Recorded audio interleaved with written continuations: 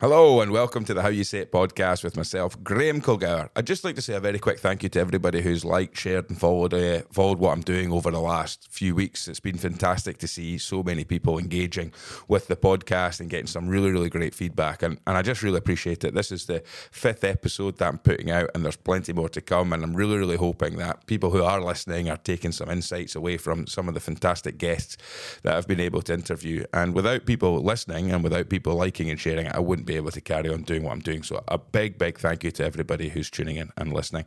And this week I've got a fantastic and really, really exciting interview with Stephen Lawther.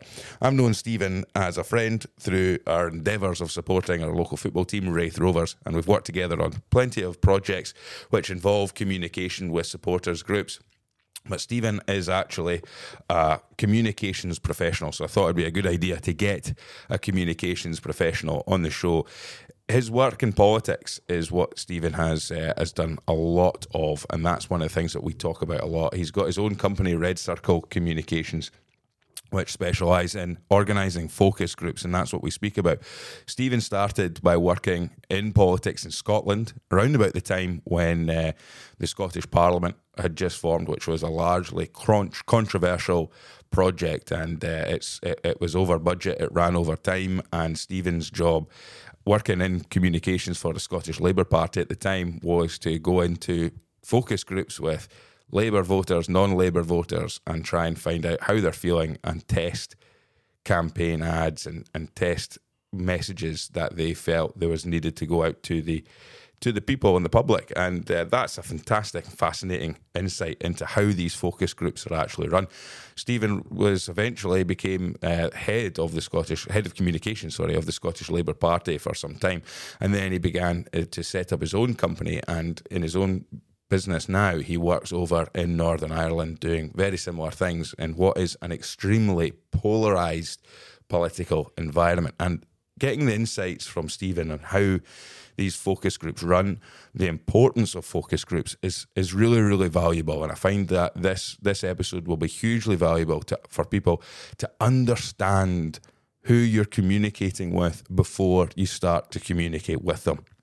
You're looking at how you can create influence. We're looking at challenges when you're working in politics. I'm sure many of us will know over the last 4 or 5 years and seen firsthand some of the ways that people have been communicated to through poster advertising, through political messaging, through all the different political groups, particularly over this COVID period and subsequently after it, through everything that's been going on. So listening through focus groups is so valuable. And I think Stephen talks about that through politics, but then we'll reach on to that and just in general, how can we listen better to fully understand exactly how we can bring a message together that we can put out to people that will be successful, create that influence and understand that what tone to use and how powerful the language that we use when putting together our message. It was really, really enjoyable speaking to Stephen and hearing his experiences and gaining some really, really valuable insight from him. So I really hope you enjoy this episode. And as I said before, keep liking, keep sharing, keep listening and feedback. We need to hear your feedback. What do you want to hear? What do you want me to ask? What questions do you want to hear me asking? Who do you want to see me interview? And I'd love to get that feedback from you. So this is Stephen Lawther on the How You Say It podcast. I'm joined with a good friend of mine, Stephen Lawther. Stephen, how are you? I'm very well, thank you. Yeah, Stephen has his own company, Red Circle Communications, and for a podcast that's around communication, I think it's a good idea to have a communications professional, which is what you are, Stephen, isn't it? It's maybe overstating it, but yeah, we've got experience in communications. Brilliant. So, Stephen, you've got a wide experience in communication, and like I say, you've got your own company, but you've also worked in predominantly politics, when you still sort of keep your eye in with that as well. So I thought it'd be a really, really good idea to catch up with yourself and just talk about it. So first things first, how did you get into doing what you do? Yeah, so I kind of came out of university and just kind of by chance ending up in a job at a place it's now called the Institute for Social Marketing, but at the time it was called the Centre for Social Marketing. It was at Strathclyde University. It's now moved to Stirling University, but basically that was a kind of research unit that did focus groups and did surveys, kind of testing kind of the old Health Education Board for Scotland, all the kind of anti-drugs advertising, sexual health, alcohol, all smoking, all that sort of thing. So got into it that way, where I was kind of learning the job, doing focus groups, understanding kind of advertising, communication. And I guess I'd always had an interest in politics through my kind of younger years. So obviously when kind of I got that experience, I kind of realised there's actually, I'd love to do this in politics and do focus groups, which obviously became a kind of thing at the time through kind of Labour under kind of Neil Kinnock and then particularly with Tony Blair. So I ended up kind of did a couple of other research roles in kind of Visit Scotland, Sport Scotland. And then it was a time in Scotland when the Scottish Parliament was being set up, and I guess there was a kind of an opening there for someone in Scotland kind of doing focus groups, doing polling, understanding public opinion, and then actually kind of helping the party kind of get their message together, do their advertising, and I guess kind of put the kind of try and influence people, I guess, in terms of voting Labour at that time. And for me, that was it was a huge interest, personal interest in mine, but it was also a great environment to be in because it was interesting, really fast paced. There was a kind of big turnaround on things. Yeah. You did research and it really mattered. You kind of things moved and Right. people listened to it, and it was also quite high pressure, which is challenging in one way, but also hugely kind of rewarding in a kind of work sense of working in that kind of environment. So focus groups then. Let's look at them. How important are focus groups at the moment, and beforehand as well in politics and just in general, even to try and gain an understanding of the people that you're wanting to communicate to? Yeah, they're hugely important, and I think at the time of around kind of just before, I guess, kind of new Labour, they were kind of not used a lot, and people viewed them with a bit of suspicion of it's kind of we're a political party, we know what we're about, we've got our policies, why would we speak to people? But actually, and people still have a slightly kind of suspicious view of them, but no, they're hugely important in just understanding kind of where people are at, and I think that's important in any kind of even in a commercial setting or whatever you're doing, is understanding kind of where your customers are.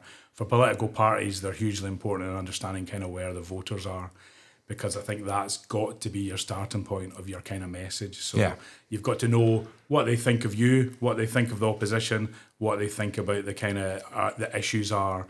And if you don't understand that, then there's a real kind of chance you can kind of get the tone wrong or get the message wrong, or not put your case forward in the best possible scenario. So getting the ordinary voice of people is hugely important. Well, that's it. It would be very easy to stick all the people that are going to say nice things about you in the room. Yeah, exactly. They say loads of really nice things. So was that a challenge as well when you're dealing with politicians and political groups, because they'll have an idea of what they think people should be thinking about them? Yeah, and a number of times we would have conversations where we would do groups and it would be saying something, and the politicians were, no, well, wait a minute, I go around and kind of meet people and they're telling me something different.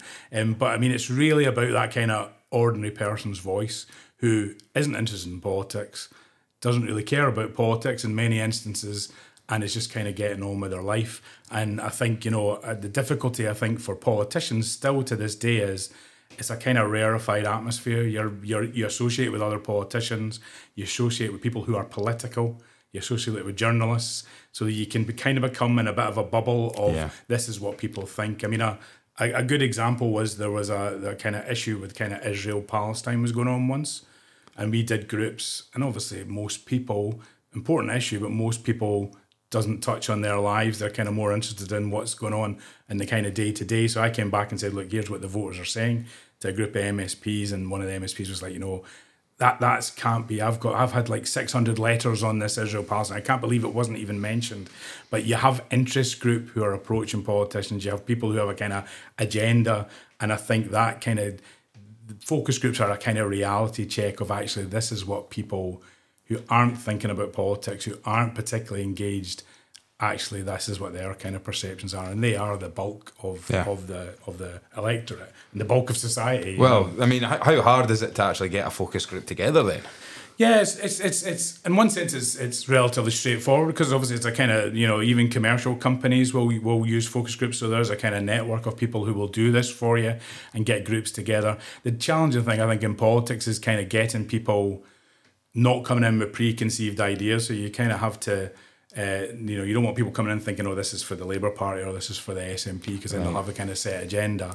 But it's also kind of trying to get to that kind of person who is, there'll be people who are political. I've always voted Labour, I've always voted SNP. And then there's that bunch in the middle is the kind of hardest bit to reach, who actually are open to being persuaded or are open to kind of changing their vote or thinking in a different way. So it's finding them, and that can sometimes be challenging. But again, there's kind of standard market research kind of procedures to kind of ask questions before you get people along to group, so you get the right people in the room.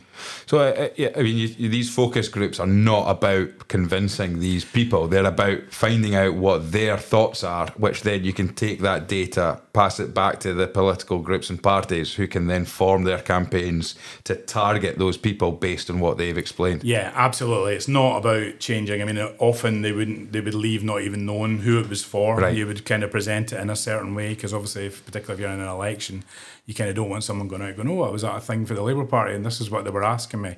So yeah, no, it was absolutely about kind of twofold. I think understanding kind of where they are, understanding what the kind of lay of the land is, and then I guess beyond that is then thinking about your own message. So you would kind of get the kind of where people are at.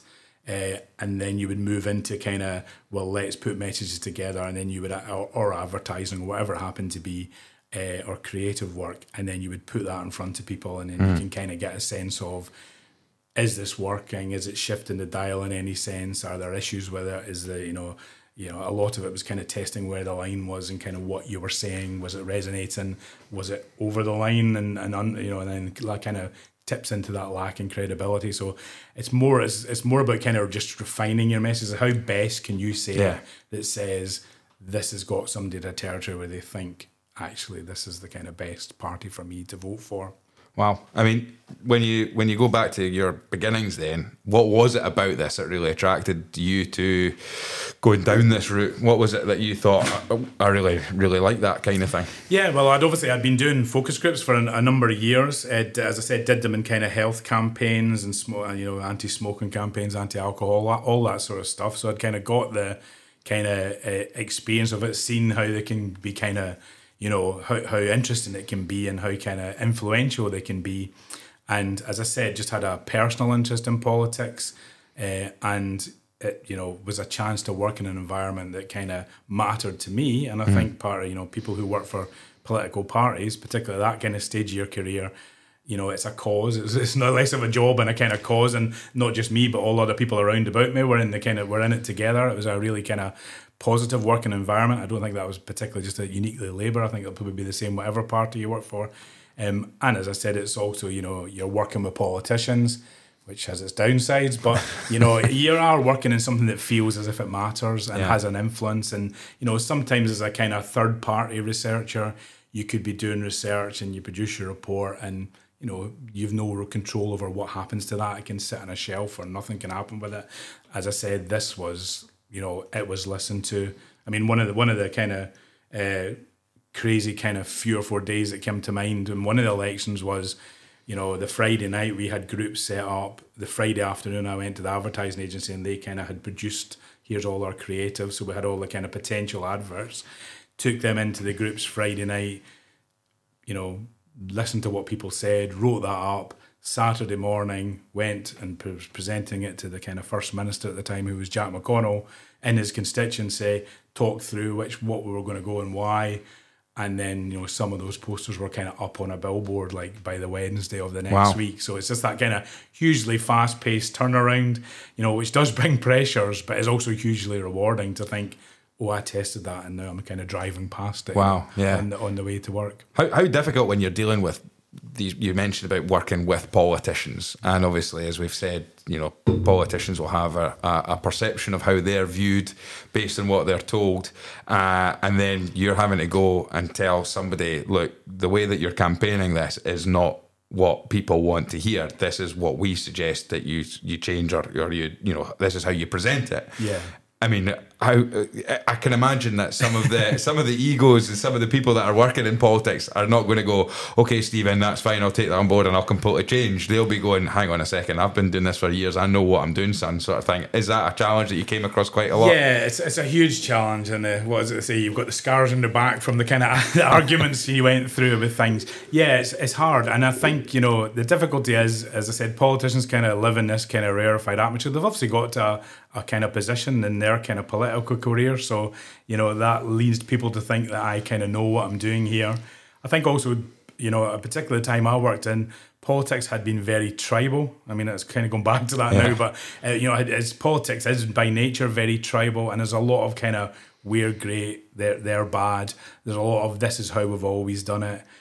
So if you're trying to do something different or trying to kind of take a different approach, or actually you go into a focus group and you realise saying they're rubbish, we're great is not going to cut it, then there can be resistance to that kind of message. And particularly kind of if you're trying a different route or trying something different that is not what they normally do, again, there can be real challenges with that. So got numerous examples of kind of meetings you would sit in, kind of you'd done the research, you had that behind it. So the thing I always thought, it was never my view, it was kind of what the voters were saying. So it was not as if I was saying I'm right, I'm saying this is what the voters think, this is what the research is showing. But even then you can be real resistance, you have to kind of fight and battle, and some of them I didn't win either. Yeah, I mean that must be really hard if you're sitting there in a room with people that are saying like this is and this is the direction that we should, this is what these people are asking for. I mean, that must be to be able to have to sit there and go. I mean, without naming names or anything like that, but I mean, were there, on a percentage scale, how many people would you be working with that would trust the data that you were giving them, and how many people would go? I mean, was it more split were people more commonly, politicians that you work with, were they more commonly to go? Was it more common to go with what you said, or was it harder to get them over? Was there more people that go like, that's interesting, but I'm going to carry on doing it my way? It's hard. It's hard to know what the figure would be. I mean, I think most of the time people were willing to listen. I think I wouldn't want to caricature politicians as kind of being belligerent and not, but there was a lot of areas where we'd done something and it kind of clearly worked. I mean, an example in the 2003 election, it was. I think there was a kind of real Labour was kind of in a reasonably good position. But there was just the real danger was kind of just people thinking this election is not important. I mean, a Scottish election in those days kind of suffered from that a little bit compared to a general election. So the real danger for us was not so much the opposition, was more just Labour people thinking they've got it in the bag. There's no point getting out and voting. So what we did, we tested the concept of the First Minister, Labour First Minister, saying, look, this election's really important, writing an open letter, but rather than just saying Labour's great, please vote for Labour, having a kind of line in it that said, look, this is really important you use your vote. I'd rather you voted for someone else than not voted at all. Wow. And, which obviously is not what politicians say. And we took that into the groups. It worked amazingly well. It did nothing other than make people feel better about that Labour First Minister for saying that, because it was kind of subverting what they expect. He wasn't saying vote for me. And the evidence was really clear. This works. So there's no downside from saying this. It's not what people expect to hear. But the only thing this will do, as we've kind of proven through the research, is make people feel better about you. But we couldn't get that one over the line because a politician didn't want to use that kind of language and saw that as a kind of step too far. So there were ones that kind of didn't, people resisted, but that they were the I guess probably not a rarity, but they were the kind of definitely a minority occasions. Yeah. But a lot of the time it was more about we got there in the end, but it was like a huge battle to kind of get kind of even fairly straightforward basic stuff agreed. It must be quite satisfying to go, told you so, though. Yeah. I mean, another example from that election was we were looking at kind of what Labour had done for pensioners. And we're a whole different time. People were very cynical going into that particular election and very cynical about Labour and about the Scottish Parliament, about what it was achieving. So we came up with this notion of a kind of cartoon that was, it was a kind of pensioner at a bus stop saying, you wait for ages and 3 come at once, and it was free personal care, free bus travel. I can't remember. I think it was maybe something to do with winter allowance or central heating or something like that. So there's 3 kind of really positive things that Labour done for pensioners. So we produced this, or we mocked up this kind of cartoon, took it into groups, and again, it worked really well. It was just the language was right, the tone was right. It wasn't saying, we've done this, we're brilliant. It's saying, look, we've made a start. This is kind of evidence of what we've done, which was kind of worked with people. And obviously, there was a kind of warmth about this kind of the bus stop reference that everybody gets, waiting on a bus, and also just the kind of warmth of the cartoon. Took that to the politicians, and that was probably one of the hardest battles because they just saw it and were like, no, we're politics, we don't do cartoons, we're serious, this is ridiculous. So real battle, to get it agreed. Finally kind of got signed off, but it was an absolute kind of struggle, and then it kind of went out. And, so I was kind of recovering from this kind of battle of getting this through. And the weekend after it went out, so it went out on a kind of campaigning day, it was kind of focused for the campaigning. And the Monday after the Saturday when that would have happened, I was in the Scottish Parliament, and one of our kind of no-nonsense kind of Glaswegian MSPs sort of went, Stephen, that leaflet. And I just thought, oh, here we go, I'm just going to get it in the neck again about that leaflet. He said, I got the box, he said, I opened it up, and I thought, what is this, and then he said, I took it out, gave it to my kind of activists or campaigning team. They were like, what's this? We can't hand this out. He said, we started to hand it out, and he said it was the best reaction we've ever had to any leaflet. He said, we not only had people reading it, taking it, we had people walking away reading it and then coming back to speak to us, So it obviously worked in the same way it kind of worked in the groups, but that just resistance to this is something that we don't normally do. We put out leaflets that say vote Labour with somebody's face on them. We don't put out cartoons. But actually that was hugely effective. So when you got that kind of feedback, it was hugely kind of rewarding to know that actually you've made a bit of a difference. Absolutely. There. I mean, you're talking about working in the Scottish Parliament there. I mean, from the time that you started working in these smaller focus groups about the healthcare and things like that, how quickly was it that you moved into working within politics, and what were the kind of bigger projects that you'd worked on? You said about the 2003 Scottish election, but what other things? Yeah, I mean, I essentially did all the kind of the polling for the Labour Party, Scottish Labour Party, from kind of 2001 onwards. I then left in 2007 and kind of set up my own business. Still did a little bit of work for Labour, but kind of branched out a bit. So I've done a bit of work over in Northern Ireland. Right. So I ended up working for the Office of First Minister, Deputy First Minister it was called there, which is basically the kind of the 2 First Ministers in Northern Ireland. And obviously they were kind of at a similar point. Stormont was kind of just up and running, had been down, had been up. Obviously it's a very unique kind of environment over there. We've had all the Good Friday Agreement stuff in the last few weeks, but it was a very difficult kind of challenging time there, coming out of peace and setting up these new institutions. So I did a lot of work, again, hugely rewarding, hugely fascinating to kind of to do those groups and to kind of get the feedback and look at kind of how to kind of present the kind of message of that and make it kind of worked for both sides as well, because it's obviously... Well, I mean, it's hugely polarised in that environment. Yeah, so. I mean, even to the point of we had if you're doing work over there, we kind of did groups with both sides separately. Yeah. And I learned quite quickly that you kind of had to say to people, look, we're all from the Unionist side here, or we're all from the Nationalist Republican side here, because obviously if you put 8 people in a room together, here it wouldn't matter, but over there it's kind of people. Once you start talking about politics and government particularly, people are kind of wary of what they're going to say, and obviously those groups have very different views and very different takes on things. But again, hugely rewarding to see kind of language and phrases that kind of you tested that kind of worked and kind of why it was working.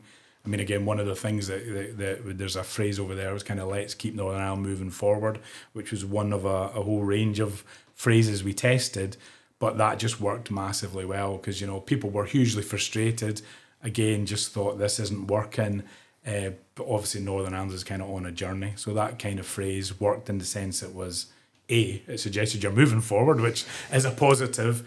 Let's keep is kind of very inclusive, it's kind of we're all in this together. And it's actually, it's I think most importantly, it's not suggesting that everything's brilliant. It's, it's recognising there's challenges here, but actually this is where we've come from, but we're on a journey to somewhere better. So that type of phrase can work massively in taking someone who's sitting in a group going, they're all a waste of space, they're not doing anything, this and that, to go, well, actually, we're on this journey. I'll give them the benefit of the doubt, so I'll kind of support it and kind of be less kind of cynical. So just language like that can be really kind of effective, and words even can kind of come down to words that actually just change an opinion or soften an opinion, or, you know, get people to a better place. There's so much I want to unpick. No, that, right. First of all, let's go back to, you know, even having to create that environment. First of all, you know, I mean, how did you ever notice that at times when you've got a room full of people, how did you have to create the space where those people felt comfortable enough to speak openly? Now, in that situation in Northern Ireland, you might have people from one or other side.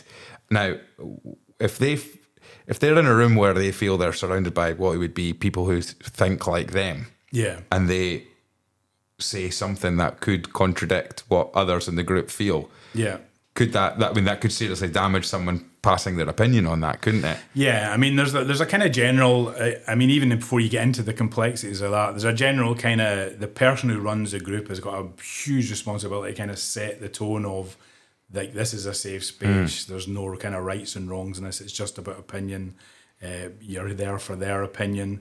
So, you know, part of your role as someone who's kind of running a moderator, running a focus group, is you kind of have to get people at ease so they feel psychological safety. Yeah, exactly. Just in terms of anything, even if the subject is kind of fairly benign, you just got to get people comfortable so they feel as if they can talk about it. I mean, I think the benefit for me was I'd kind of been through all the health stuff. So, you know, if you've ever sat in a group where we used to do work on HIV/AIDS, you know, if you ever in it with fairly young people. So if you sat in a group with 16 to 18-year-old males talking about HIV/AIDS and safe sex, that's kind of a hard shift to get, you know, to get people comfortable to talk about that. So in a sense, the kind of politics was a little bit easier than that. But yeah, you have to create a safe space. And I said, one of the things I learned really early on was kind of, you know, you wouldn't have to say in Scotland where you're, with the background you're from, but you would just say, look, we're doing these sessions with kind of people from the Unionist community, people from the Nationalist community, you're all from whatever community you happen to be with. And then people feel a little bit kind of safer to kind of say. And it's about giving people the space to be honest, because you want people to be honest. But I mean, for what I've found, if you set that tone right and you get it right, you know, people don't go into these things kind of lying or looking to lie. No. And if you get the questioning right and take them on a journey through the group, you know, you'll get their kind of honest opinion and where they're kind of at. Wow. Right then, you know, you've mentioned about that phrase that you came up with. You've seen it a lot.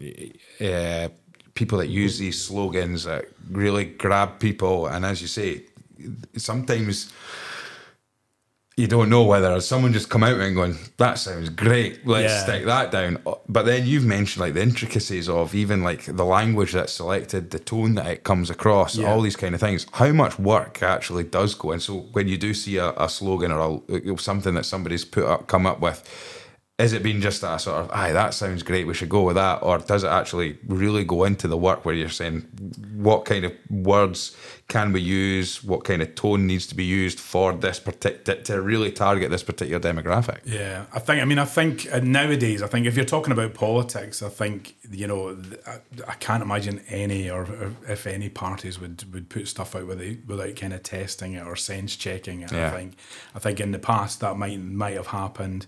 But yeah, I think people are aware of how, I mean, the difficulty with these things, because words have so much power, there's actually a real risk you get it wrong as well, or you think something sounds great and it just doesn't resonate, or actually it does the exact opposite of what you intended it to. So I think most parties, I would probably put money on actually kind of do focus groups and test things.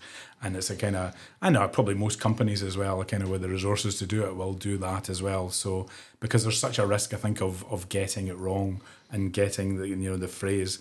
But yeah, no, words have huge power. I mean, one of the ones that go back to about Labour was, you know, talking about reducing unemployment. So it got to a point where Labour had a really strong record on kind of reducing unemployment, and they actually talked about getting people into work or, you know, employment was far more effective, because unemployment was just figures that somebody could fiddle about with. Whereas if you're getting people into work, it made it more personal, and also kind of just resonated more. It meant that there's an individual actually benefiting from this. So just little language like that can be really, really important in terms of just kind of changing the tone, and and kind of getting people to the kind of right place and where you want them to be.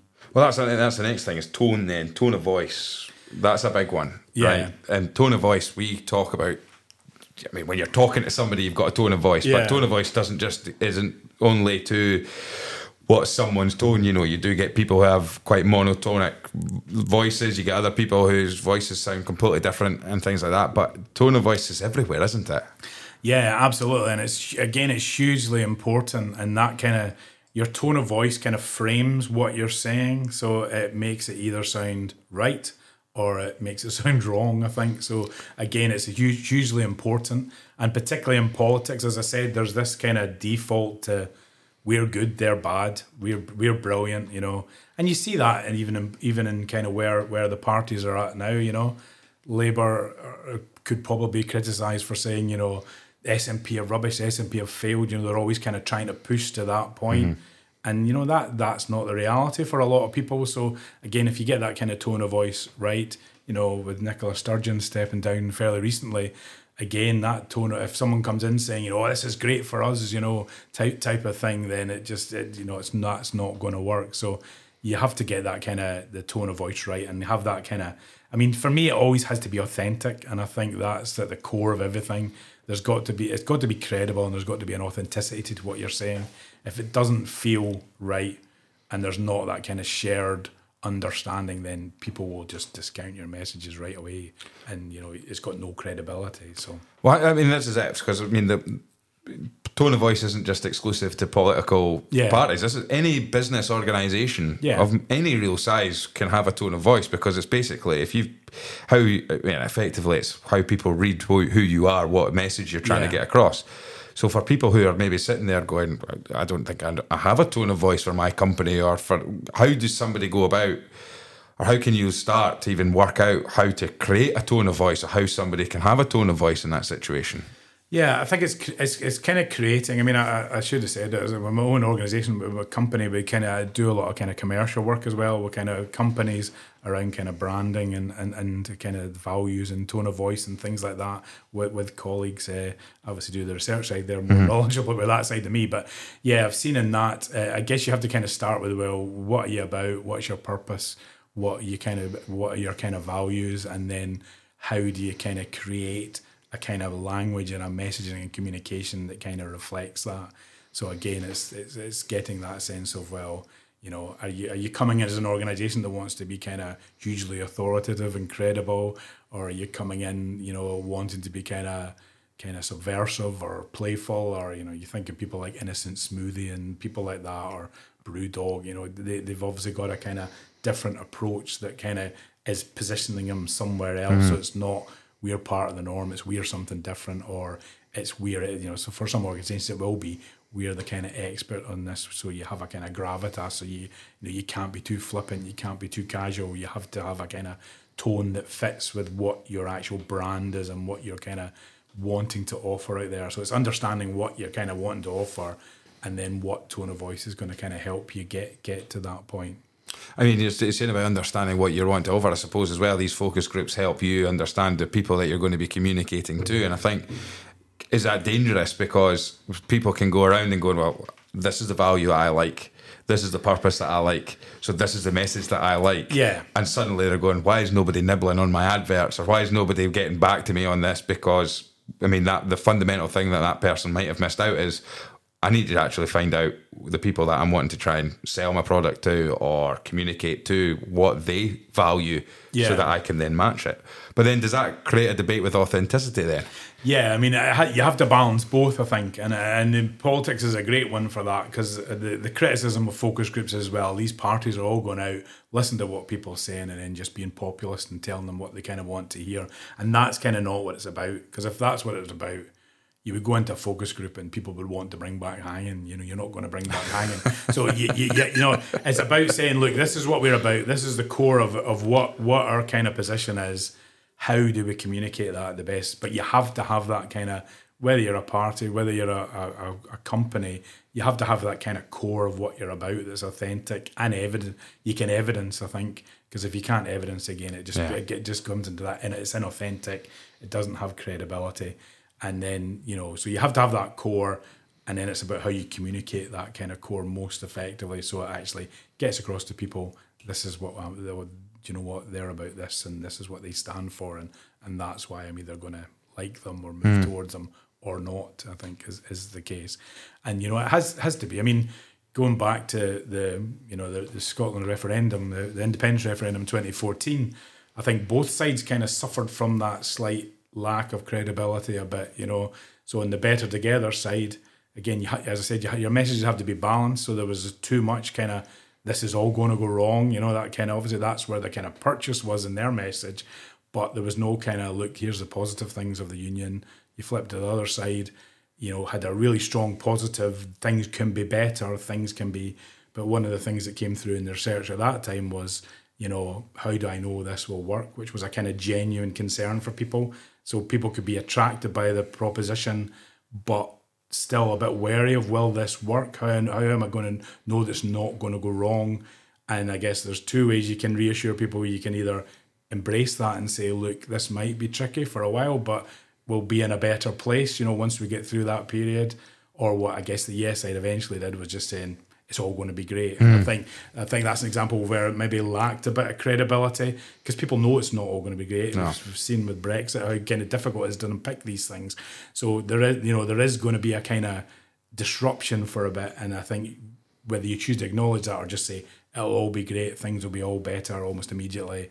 And I think probably they lost people that didn't get them over the line because of kind of taking that approach, which is easy to say with hindsight, obviously.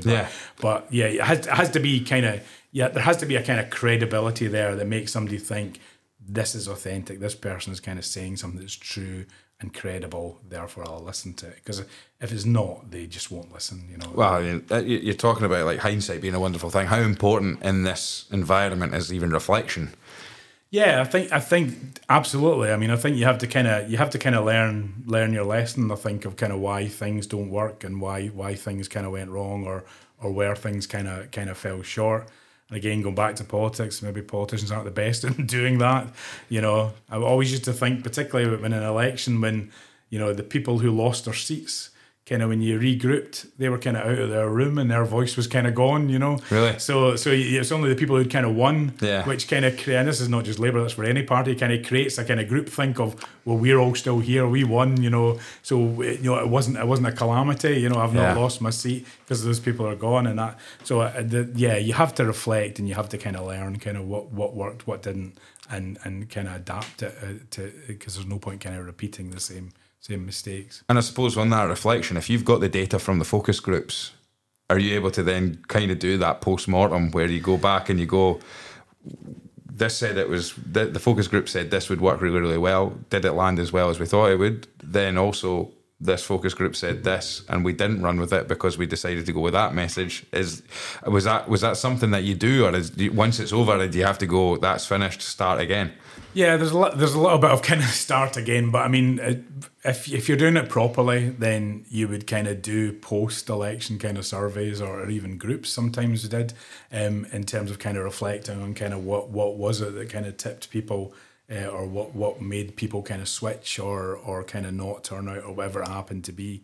So yeah, you can do that, or you can just kind of look at kind of what data you had or what people were saying before and kind of try to understand there, well, this is kind of why we didn't kind of get over the line, or why people were attracted by this or attracted by that, and kind of try and understand that, and again just think, well, what's the implications for that kind of going forward.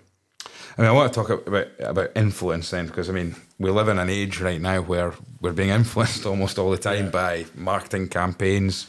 We're being influenced by people on social media, all these kind of things, even podcasts that people are putting out. There could be an influence on that. How hard is it to create influence, and what do you think needs to be done if you want to create a message that has influence on people? Yeah, I mean, I think it's probably harder than it's ever been. And actually, the kind of when I worked in politics at the kind of sharp end, I think it was much more straightforward because the channels that were there were much less. The kind of where people got their information was kind of more kind of traditional and more kind of set, so you knew where you could go to reach people.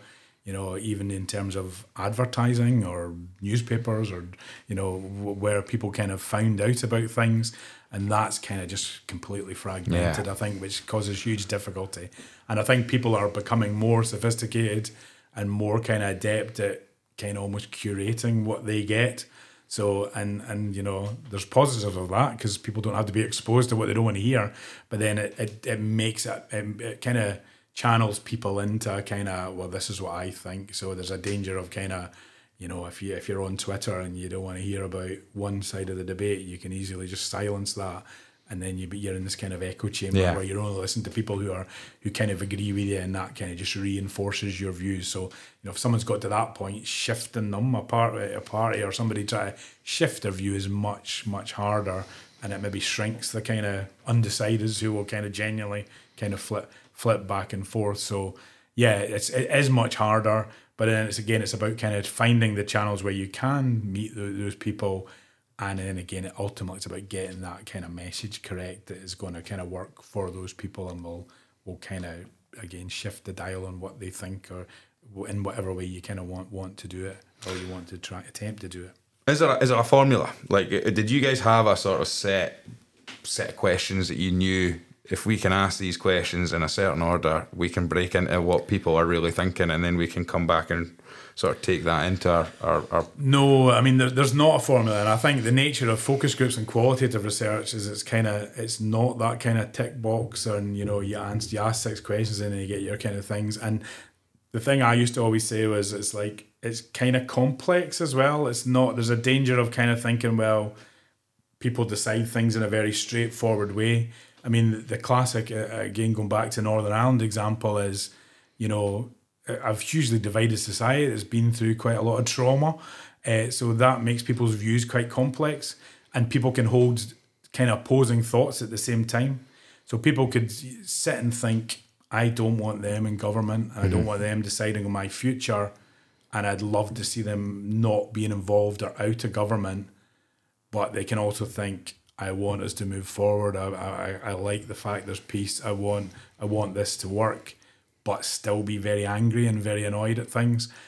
So people can hold those thoughts together. So there's a complexity there, and even in the kind of other political kind of arenas, there's a complexity of where people can kind of, the independence referendum, people can kind of see the risks and see the benefits. There's a kind of danger that you get into, well, it's just one or the other and that's it, So, or people can kind of feel positive about something, but also kind of be very wary of it.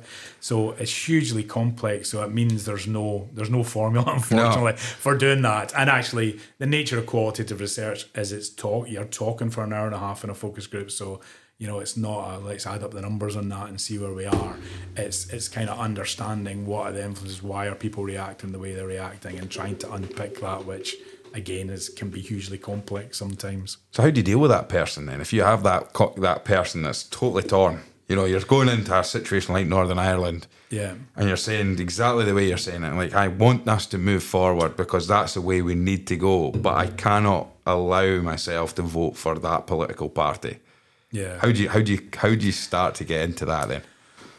Again, you have to kind of realize what the levers are and it's all about in that situation, you're kind of dampening down that kind of frustration and anger and whatever it happens to be, and kind of playing up the kind of positive message. So again, going back to that message, let's keep Northern Ireland forward, that's kind of playing into, let's keep going in this direction. There's challenges, it's not great, there's things you're unhappy with, but the ultimate goal is kind of this. There was lots of kind of stuff that was like, let's not go back as well, kind of to what we were in, which again frames it, and framing kind of where you are and the journey you're on is always hugely important. So it's always like, this is what we've done, but with more to do type of thing is much better than haven't we done loads, you know. So it's kind of given a sense of that. So yeah, so it's kind of trying to get people to onto the territory where they've got the most positivity of kind of moving, and that means, as I said, dampening down the kind of messages that kind of frustrate or worry people, and kind of playing up or just getting it to. I mean, people in politics talk about dividing lines, so you get your dividing line that says, well, this is us and this is them, and make that about something that puts you in the best kind of position. So it's kind of just playing with that and using language to kind of get people to kind of as close as where you want them to be as possible, but certainly not easy. And I mean, the bottom line is you can't get people to go where they don't want to go. No. So if there are certain instances, you know, if you get a landslide or a huge shift in opinion, you know, which we've seen in 97 for Labour or post 2014 for the SNP, you know, there's huge kind of movements that you just can't. No amount of focus groups are playing around with language is ever going to, you know, if there's a fundamental fault there, then you kind of.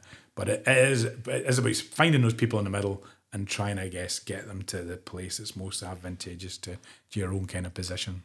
So when it comes to these focus groups, then are you asking a series of questions? You said about there being an hour and a half. Are you kind of just openly? Is it creating open discussion? Is there exercises that you get people to go through? Is it have a look at this? A bit of both. I mean, we tend to kind of use. It tends to go from we tend to use a kind of funnel approach. So you'll start off very general, and you know, partly to get people kind of relaxed and the ability to talk, and then get down to the kind of specific. So a political one would tend to be go in, do the intros, and then it's kind of like, what's it like to live around here?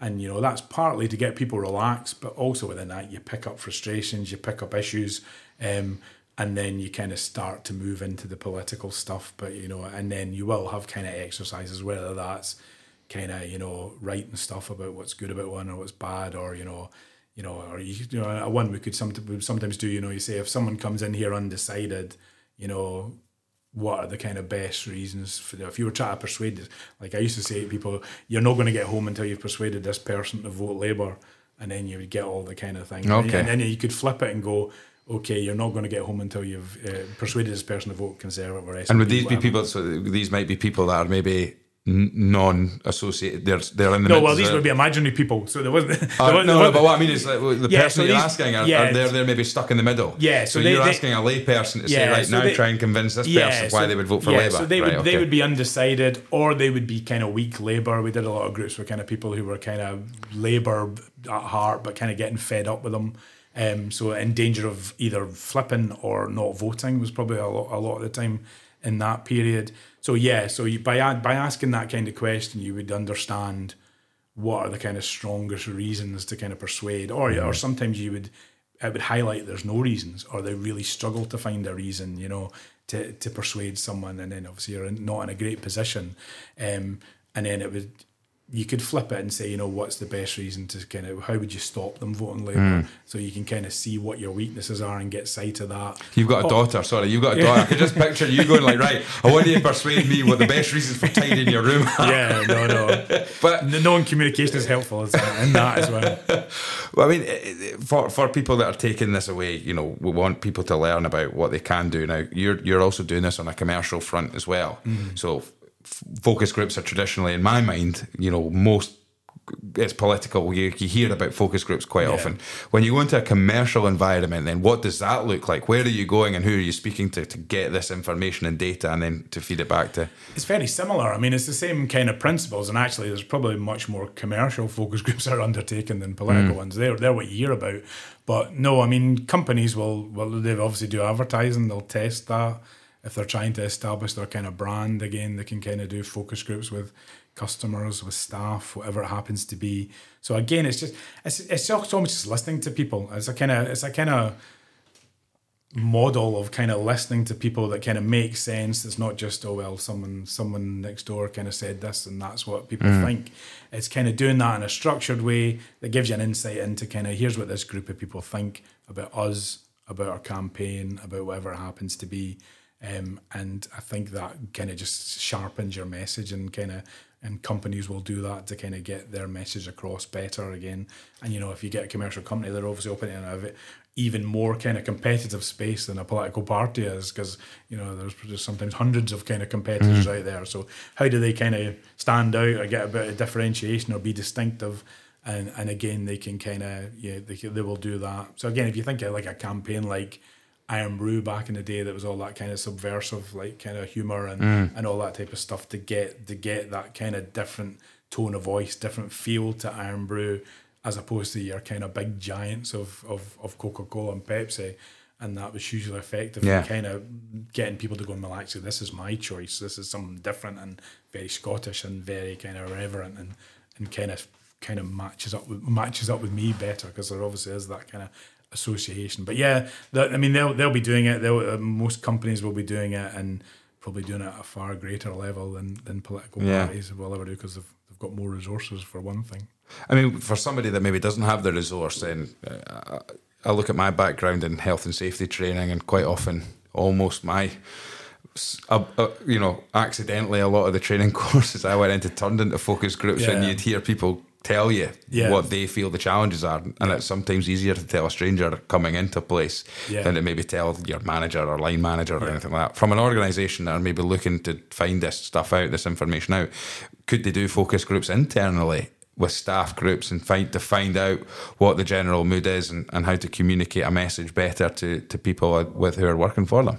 Yeah, absolutely. I mean, you any kind of structure that kind of gives people a chance to feedback and listen. I mean, focus groups is kind of one way of doing it. Surveys is another, sessions even to get, kind of getting people together in a different way can do it as well. So anything where you can kind of listen. I think the only thing I would say is it goes back to that kind of hearing the voice of ordinary people, and also having people kind of in the room who will influence what people are saying. So, sometimes in an organisation, if you're asking people to kind of say what they think, and their boss is sitting there, or people that are kind of they're responsible to are sitting there, that can kind of influence. So it's as much as possible trying to get a kind of set up where that kind of, so either you have that kind of culture for honest feedback and people can kind of do that, or create a safe space where people are able to do that, and so you actually get that kind of honest kind of feedback that is useful, rather than everybody I meet thinks I'm great, because nobody's going to tell you whatever to your face, so it's getting that kind of a space where people, but I mean there's numerous ways where you can kind of get any chance to kind of listen and get feedback, and I know there's kind of apps these days where people can kind of feedback stuff within organizations and things kind of anonymously and stuff that kind of picks up on big issues and small issues within organizations. So there are kind of routes to do that. Yeah, I mean, it's like what we were saying earlier on. It's great to read and hear all the great stuff about you, you, but actually understanding, because that's where you need to learn, isn't it? And I think that's a big thing. So when it comes to actually listening to people, why do you think it's difficult to listen to people for a lot? Why do you think people find it difficult to listen to other people to try and push their own message? Yeah, I mean, I guess everybody's coming from their own perspective and their own kind of world, and that whole kind of, there's no reality, there's only perception. We've all got our own perception, I think, of things.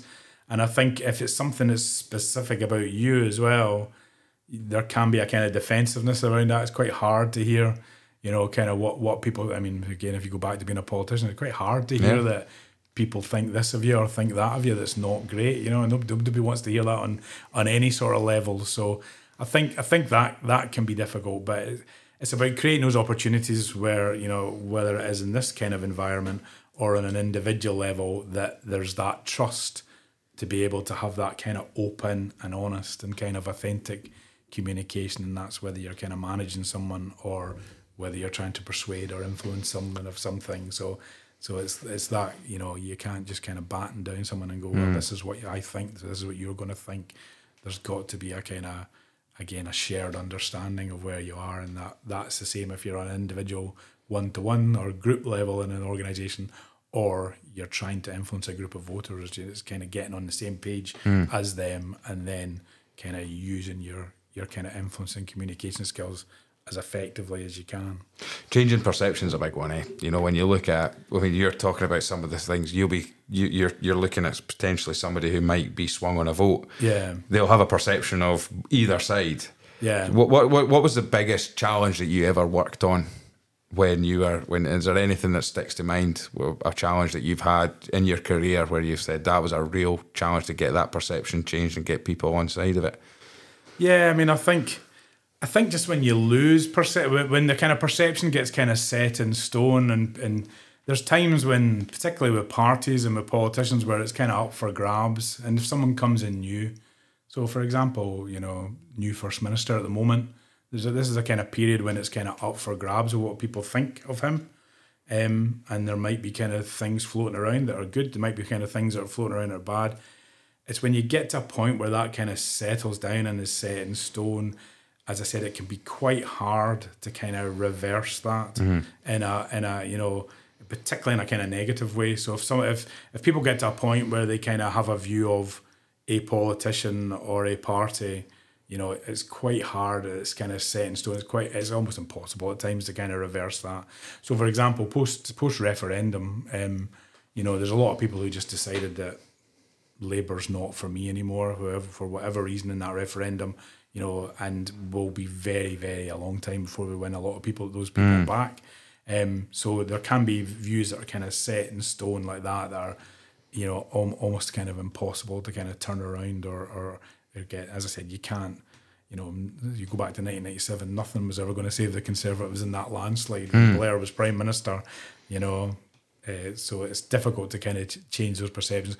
I mean, the time I was kind of working, there was nothing that was kind of as set in stone as it is now. There wasn't the referendum, there wasn't Brexit, there wasn't kind of these things going on. So it was a bit more fluid, which thankfully made life a little bit easier. But you were part of, like they say, the Scottish Parliament when you were working in the early 2000s, late 90s, early 2000s and things like that. Scottish Parliament at the time was hugely controversial. Yeah, I mean, the first 4 years, there was all sorts. There was the building, obviously, which was hugely overran and kind of cost and stuff. There was the kind of stuff like things like MSP's wages, medals. It was all very new. So, that first election we went into in 2007, a lot of the work we had to do around was, again, people were just cynical, and their default position was, this has done nothing for me. It's achieved nothing. It's a huge waste of money. It's costing a lot of money. What changes it actually made? And I mean, that was a really interesting one, actually, because almost everything we did in that election was about kind of persuading people that it had done something. And it was one of those ones, you always have this thing where you kind of have keep your message simple and clear, so usually you would find like 2 or 3 kind of big achievements and go with them. But what we found quite quickly through our research and doing groups was those kind of big achievements. There was things like free personal care, bus travel, nursery places were quite positive, and we ended up going with posters on them. But none of them were quite big enough to get, and there weren't a minimum wage or whatever it happened to be. So they weren't big enough to get that kind of perception moved. So we ended up kind of through testing and kind of trial and error, actually having an approach that just threw a lot of achievement at people. So we had a campaign that was called 4 Years, 40 Real Achievements, that was basically, had those big ones that we talked about, but threw in loads of wee mini achievements, the board for Gaelic was set up. There was things like 100,000 toothbrushes, free toothbrushes went into schools. Like kind of really minor things. But actually what we found was if you bundled up all those 40, it meant people couldn't go, but you've only done that. You've only, so we would do the big ones and it'd be like, but that doesn't affect me, or there's some reason to kind of unpick it. Whereas actually if you kind of threw 40 at them, then they couldn't unpick it because there was obviously undeniably good things that had happened in there, and that campaign was really successful in that sense of kind of just starting to shift that perception of actually. And also again we framed it with language that was very humble. We've made a start, let's continue it. I think the phrase we used was just the beginning. So again, this sense of it's a start, there's more to come, which was quite effective. So again, it's trying to kind of understand where people are at and meet them, going in that instance and saying, Scottish Parliament's great, isn't it wonderful? We've done loads, we're brilliant. It would have just been, no, go away, I'm not going to listen to you. So it's finding the route in that actually is authentic and is credible that will help persuade people. I mean, awareness of people's thoughts and opinions is huge, so I suppose that's the biggest thing you're getting out of a focus group, isn't it? You're getting insight, and I said an insight into ordinary people, into people who maybe don't watch the news, aren't really that interested in politics. There was a quote that I kind of used to use a lot. That kind of what it was. It might have been in Dundee. We did a focus group, and this woman kind of had been talking a bit about politics. She got a bit kind of a fairly youngish woman, got a bit exasperated and said, I don't think about politics. I asked her something. She said, I don't think about politics. I'm too busy getting on with my life.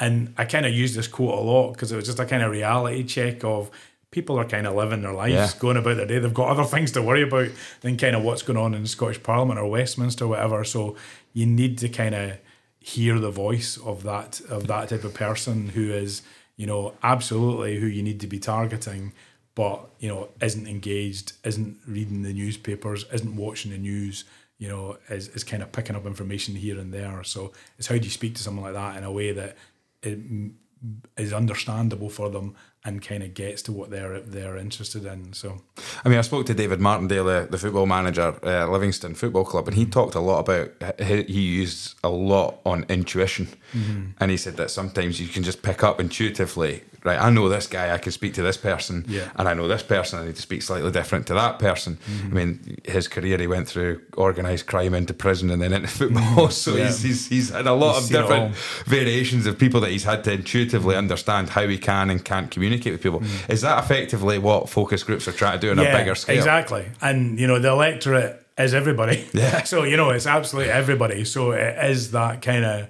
is the full end of the spectrum of someone who's engaged, really interested, really passionate about it, and someone who actually just doesn't really care that much.